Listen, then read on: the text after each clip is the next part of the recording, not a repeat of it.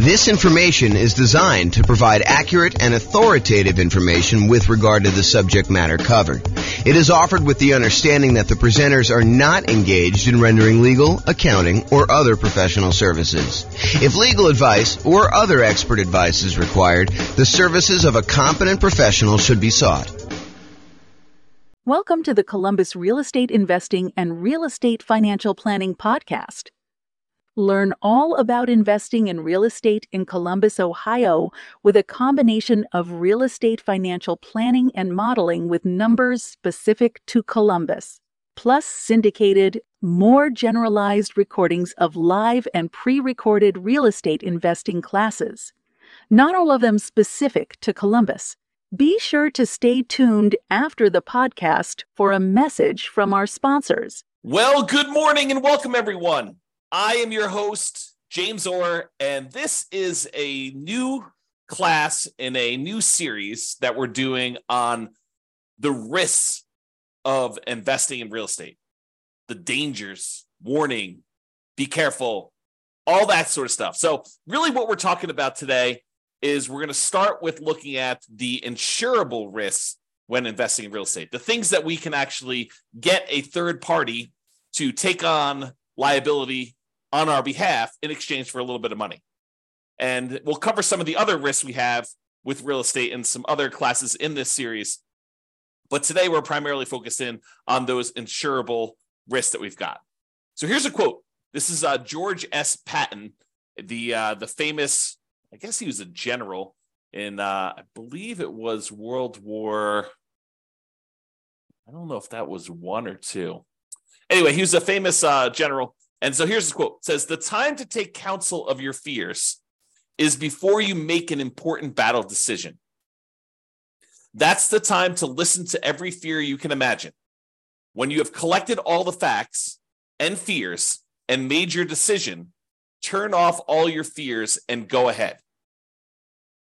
So what I think he's talking about here is, hey, before we go and make a decision in life, real estate investing decision or whatever it is important for us to evaluate all the different things that we are afraid of, all the different fears we have, all the things that can go wrong, all the dangers, all the risks, all the things that could go not our way, that could cause us to lose our investment, could cause us to lose money, could cause us to not achieve our goals, our financial independence goals, or our net worth goals, or whatever it is. The time to evaluate all that is before we make an important decision, before we decide to move forward.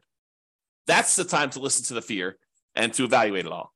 And then once we've collected all that, then make your decision and turn off all the fears and go ahead. So what are your fears related to investing in real estate? And we're going to go over those in this series of classes. But today, I'm primarily going to focus in on the risks that are insurable, the fears you have about things going wrong with a property that you may not want to be super afraid of because they could be easily covered. They could be easily taken care of by someone else by paying them a little money. I want to talk about this idea of risk, and specifically, I'm going to talk to you about this idea of a risk matrix.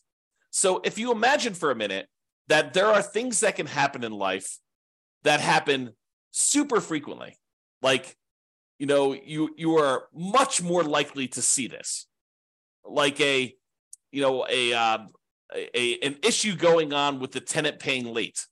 I mean, I think that's a relatively likely sort of thing, right? The tenant paying late. And honestly, the tenant paying late on a severity scale, yeah, it's not ideal, but as long as we have proper reserves, it's really not that severe. It's not like the end of the world. It's not going to, them being late one time is not going to derail us from achieving our goal. So there's a likelihood component, how frequently things happen, and then a severity component, how severe it is, how far of a setback, how large of a dollar amount are we talking about, how large of a dollar amount that's going to impact us. So things that don't happen very frequently and things that are very low severity, low dollar amount sort of things, we consider those to be low risk. In this case, we're going to call that 1. If we're kind of looking at this matrix of likelihood or frequency on the left side and then severity along the top. And then you can see that we multiply these together and we get like a numerical measurement. So a severity of 1 and a likelihood or frequency of 1 gives you a low risk of 1. If the severity increases, but it's still very likely, it might be a kind of risk measurement of 2, because it's a 2 on severity and a likelihood of 1.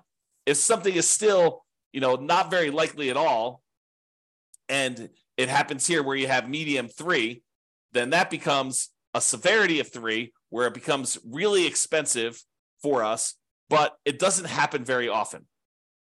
Then you've got stuff where it's increasingly likely, where this was low likelihood, this was medium likelihood, and this was high likelihood, and you can see how the risk kind of grows there. Really, the danger zone, the highest risk for us, are things that are very likely to happen and very severe when they do. That's risk number 9 here. And so, something that is likely to happen very often and is a high dollar amount, those are the riskiest things for us to think about. So let's talk about insurance now. You could pay money to a third party to take on some risks on your behalf when investing in real estate. These can be risks where they happen infrequently, but can be very expensive when they do happen. For example, your house burning down. Is it possible you could have a house completely burned down? Yes, absolutely 100%. Is it really expensive if you have an entire house burned to the ground? Not just like a small kitchen fire or something like that, but where the whole house burns to the ground and it's a pile of ashes and rubble at the very end. Yeah, it's really expensive to do that. And what if you owed, 80% of what the property was worth when that happened? Not only would you have to pay back the loan on the property, but now you'd also have to rebuild the property if you didn't have insurance. But there are companies, insurance companies, who are willing to accept your payments to protect you in case that unlikely event happens and you have a catastrophic loss, or if you even have a small loss, right? They'll cover small fires, but they'll also cover these large fires. And the way that they can do that is they can look at the overall risk profile of what are the chances of a house burning down. And they can look at that across lots and lots and lots of properties. For you, if you were looking at this, you might say to yourself, okay, look, I got one property. If this thing burns down, that's going to be really ugly for me. Yeah, it's a low probability thing, but if it happens, it's going to cost me hundreds of thousands of dollars to replace this thing. So you have something that is not likely to happen, but if it does happen to you, it's catastrophic. Or what you could do is you could say, look, I'm going to pay this third-party insurance company, and they're going to have, hundreds or thousands of other people paying into this pile of money as well. They're going to take off some profit for running the business of the insurance business, to pay the salespeople in order to sell the insurance, to pay people to kind of manage and oversee the administration of the insurance policies, and then to pay, people to process claims and to, in some cases, fight claims if they think that there's fraud going on or questionable activities. So they're going to have all those operating costs that they're going to take out of there. But then they have a pool of money where if one of the hundreds or thousands of people that they're collecting money from have a fire, some unfrequent events, they can take that big pool of money that everyone is paying into, and they could actually pay to have that property replaced. And because each individual's person's chance of having a fire is really, really low, but over 1,000 properties, it is a higher chance that there is going to be a fire on one of those 1,000 properties, they are likely to pay out a bunch of money on that thing. And that's how that works. Okay. So getting back to insurance. So it's not likely to happen if it happens infrequently, but if it does happen, it's really, really ugly, like that fire.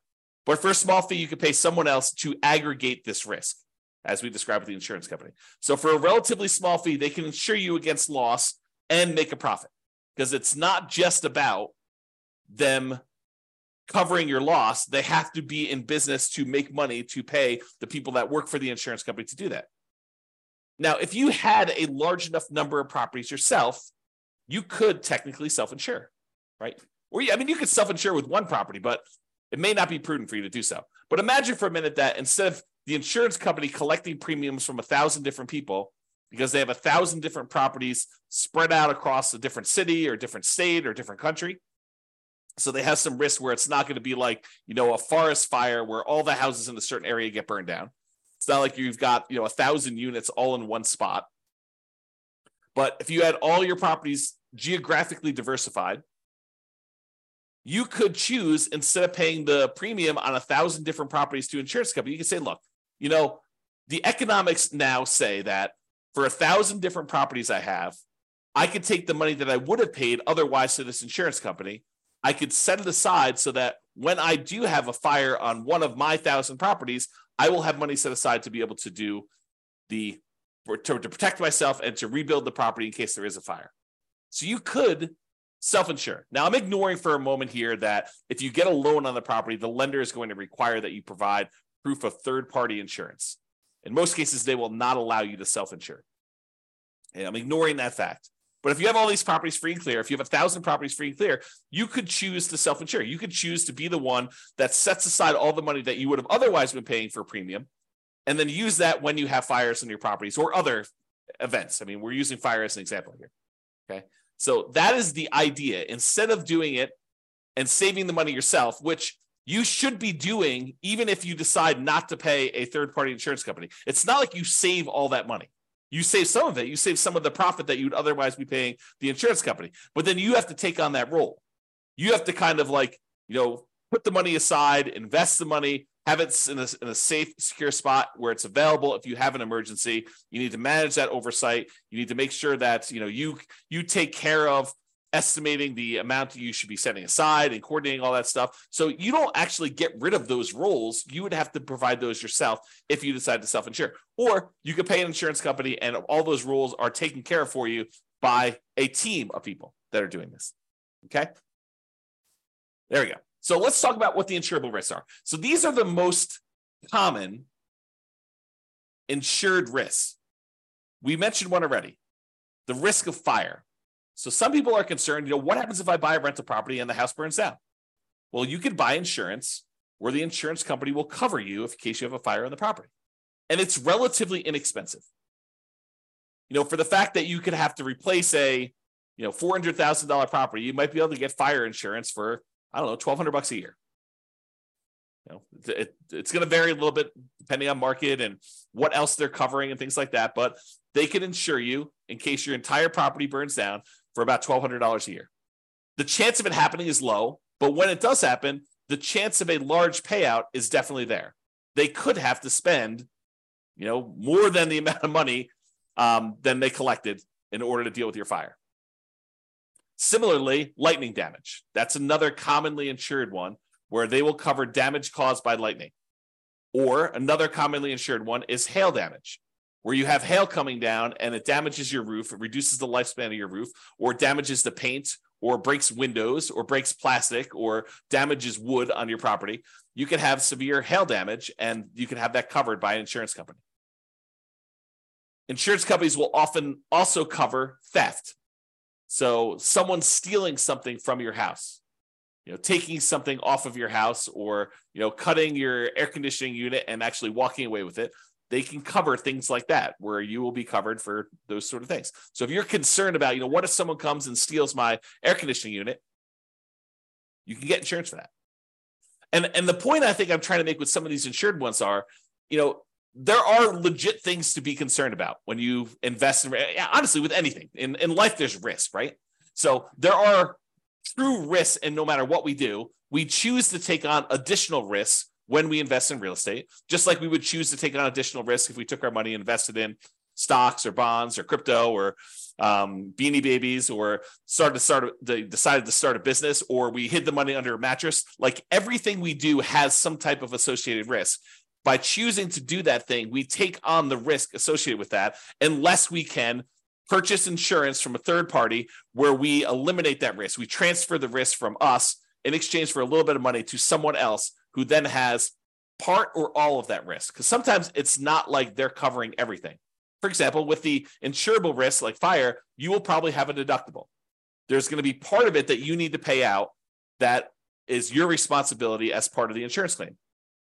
And then the insurance company will pay the rest up to certain limitations as outlined in your policy. Okay. So, for example, theft is another one where they will cover things like that. They may also cover vandalism. And vandalism is an interesting one because I think we a lot of times we'll think of vandalism like, someone spray painting a fence or, someone spray painting a garage door or damage to a car on the property or something like that. But sometimes vandalism can be things like people deliberately smoking meth in a property or cooking meth in a property. I think depending on how the policy reads, and you'll want to definitely talk to your insurance agent to understand what is covered and what is not covered, but that may be considered an act of vandalism. Okay, so realize that may be a weird one for you, but it could be something that's covered. Personal injury. What if someone gets injured on your property? You hear a lot about this in like asset protection classes where we talk about protecting yourself when you acquire these properties, protecting yourself and protecting the other properties you own from being taken in case somebody gets injured on the property or you injure somebody driving around town or doing something else. Like there is insurance you can buy to protect yourself from somebody coming after you for an injury that they had or sustained on a property or that you caused them somewhere else. So personal injury. And then liability. If you do something wrong that was not intentional or deliberate, but it was accidental, there is insurance that you can get that covers some additional liability there. Okay. And I'm not an expert on insurance. You really need to go talk to your insurance agent to understand like what is covered and what is not covered. Don't go to them and say, but James told me that it works this way. Understand that what your policy says, what is written in your policy is going to be what is covered. And get clarity from your insurance agent. That's part of what you're paying them for, is to help you understand what is and is not covered. And ideally, you want them to give you their opinion in writing so that you have it written down somewhere in case it ever comes up in the future that you need to have some type of discussion about why something is or is not covered when you thought it was. Okay, so those are probably the more commonly insured risks: fire, lightning, hail, theft, vandalism, personal injury, liability. Okay, now there are some less commonly insurable risks. For example, loss of income.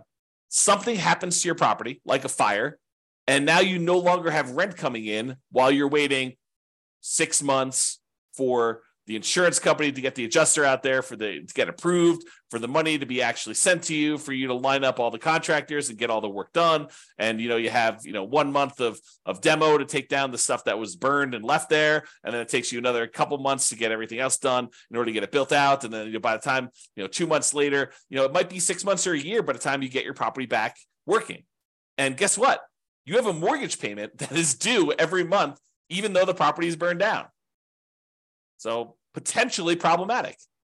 So you can get insurance that covers loss of income, where you're unable to collect on the property because the condition of the property is there. You can get the insurance company to actually give you money as part of the policy. I mean, you're paying for this insurance. It's not free.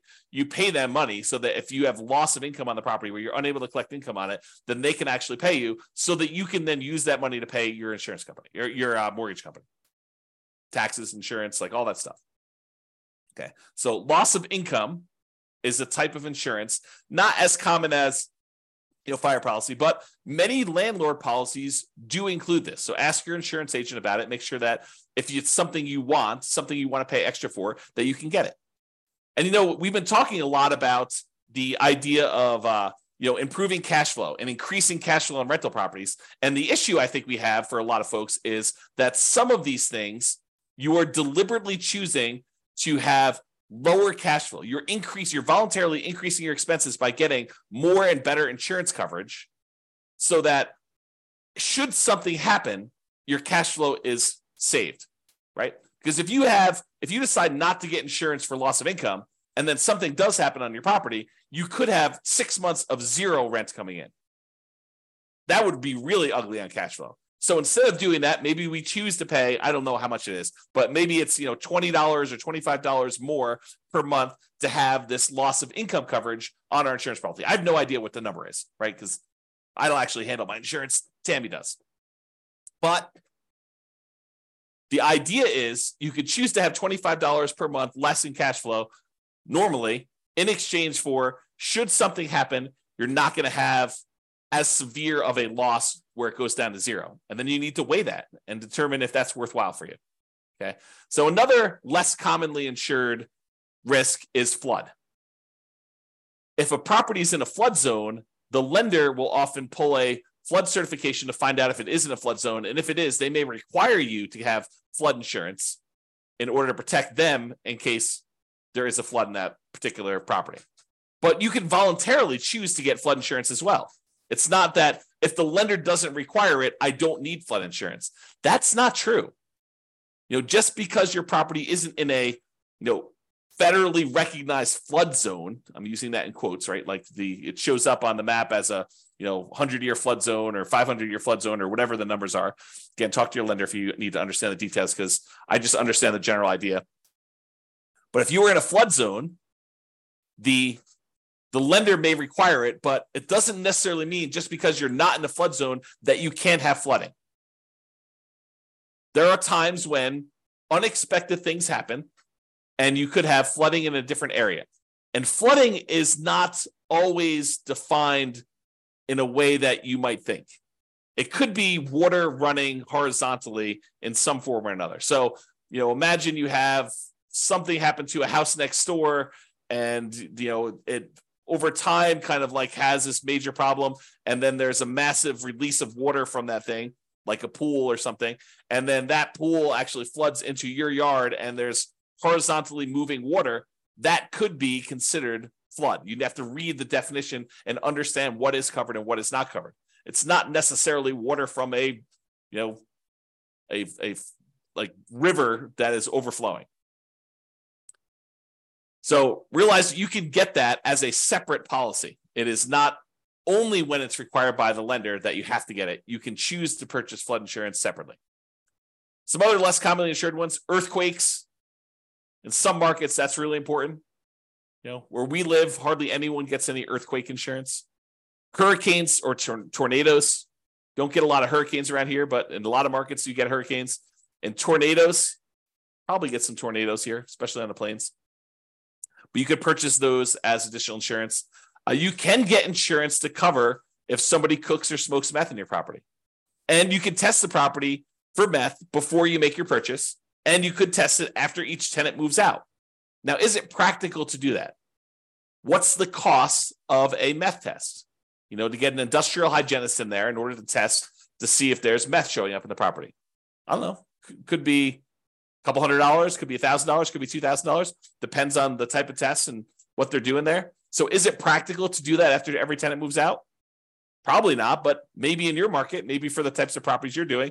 But what are you going to do if it does test positive? You're going to keep their $800, $1,200, $2,000, $3,000 security deposit? Might not be enough to cover you for the meth there. So may want to make sure that if you're concerned about that you can get insurance and that it does cover that. Now, does every insurance company have to offer you all these insurance policies? Do they have to insure things like fire? No, but I think most of them will. Do they all have to cover things like meth? No. Can you possibly purchase additional coverage for things like meth? Yes. Might you need to go to a additional third-party insurance company to get that additional coverage for meth? Maybe. And you can get the last of the less commonly insured things are rent guarantees. So you can purchase, if you're paranoid, you're like, look, I want to invest in real estate, but I'm really, really nervous that my tenant is not going to pay rent. That they're going to lose their job and they're going to be unable to pay. You can technically go purchase rent guarantee insurance, where it guarantees you rent if the tenant doesn't pay. So you can go and do that. You can purchase that. It comes at a cost. So realize that there'll be a fee for doing that. So you're going to give up cash flow elsewhere in exchange for having that rent guarantee. I think a lot of landlords, a lot of real estate investors will choose to forego rent guarantee insurance and instead decide to set aside some money, mentally or otherwise, in the form of reserves in case a tenant doesn't pay rent. But you can get that insurance. All right, let's do a brief discussion on deductible size. First, let's talk about what a deductible is. A deductible is the amount of money you're responsible for before the insurance kicks in. So let's say your deductible on hail damage is $2,000. Basically, if there's less than $2,000 worth of hail damage, you're paying that claim. So you make a claim with your insurance company, they send an adjuster out, they say, look, the total amount of damage is $1,800, your deductible is $2,000, so you're responsible for this $1,800. Okay. And you pay a certain dollar amount for the insurance and that deductible amount. If you decide, look, I want to have a $500 deductible, they'll say, sure, we'll allow you to do a $500 deductible, but then the insurance cost, the amount of the premiums you're going to pay in order to get that insurance will be higher than someone with a $2,000 deductible. Or you could say, look, I want a $10,000 deductible. I will cover everything up to the first $10K, but after that, I want you to come in. The insurance company say, that sounds great because we're much more likely to see these small amount claims. So if you want to do one where you pay the first $10,000 and then we only cover after that, we will let the premium be much lower. You will have to pay in less in premium in order to do that. So it's this balancing act between how much you willingly have as a deductible versus how much you're paying on premium and how much that's impacting cash flow. And they both impact cash flow, right? Because if you have a small claim, let's say it's that $1,800 worth of hail damage, if you have to pay that $1,800 out because you set your deductible at $2,000, well, now that $1,800 is an expense, so you've reduced your cash flow by that. But maybe in order to reduce your deductible to $1,000, it costs you, $30 a month in order to have that lower deductible with your current insurance coverage.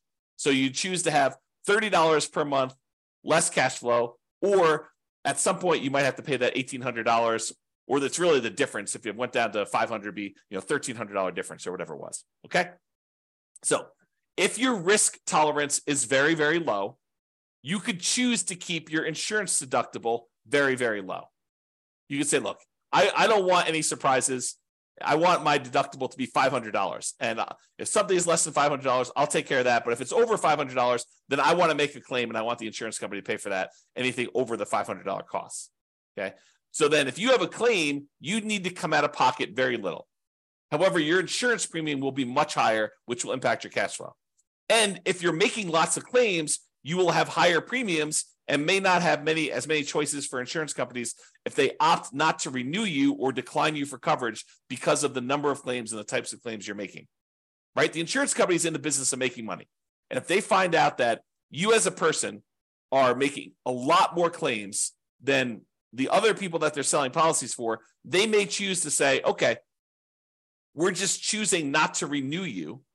We're going to not give you coverage anymore because you are a statistical anomaly. We lose money on you.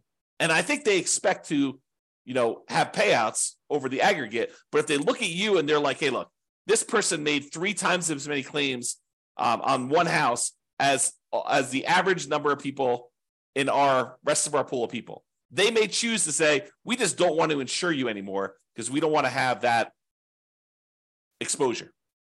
Okay. So if you're making lots of claims, a lot of times the insurance company says, okay, we're going to charge you higher premiums. And maybe they even say, we're not going to insure you at all anymore. Go find insurance somewhere else. Okay. Now, my personal preference, and you can do whatever you want, my personal preference is to partially self-insure by having a much higher deductible, lower insurance premiums, and paying for the smaller claims out of pocket.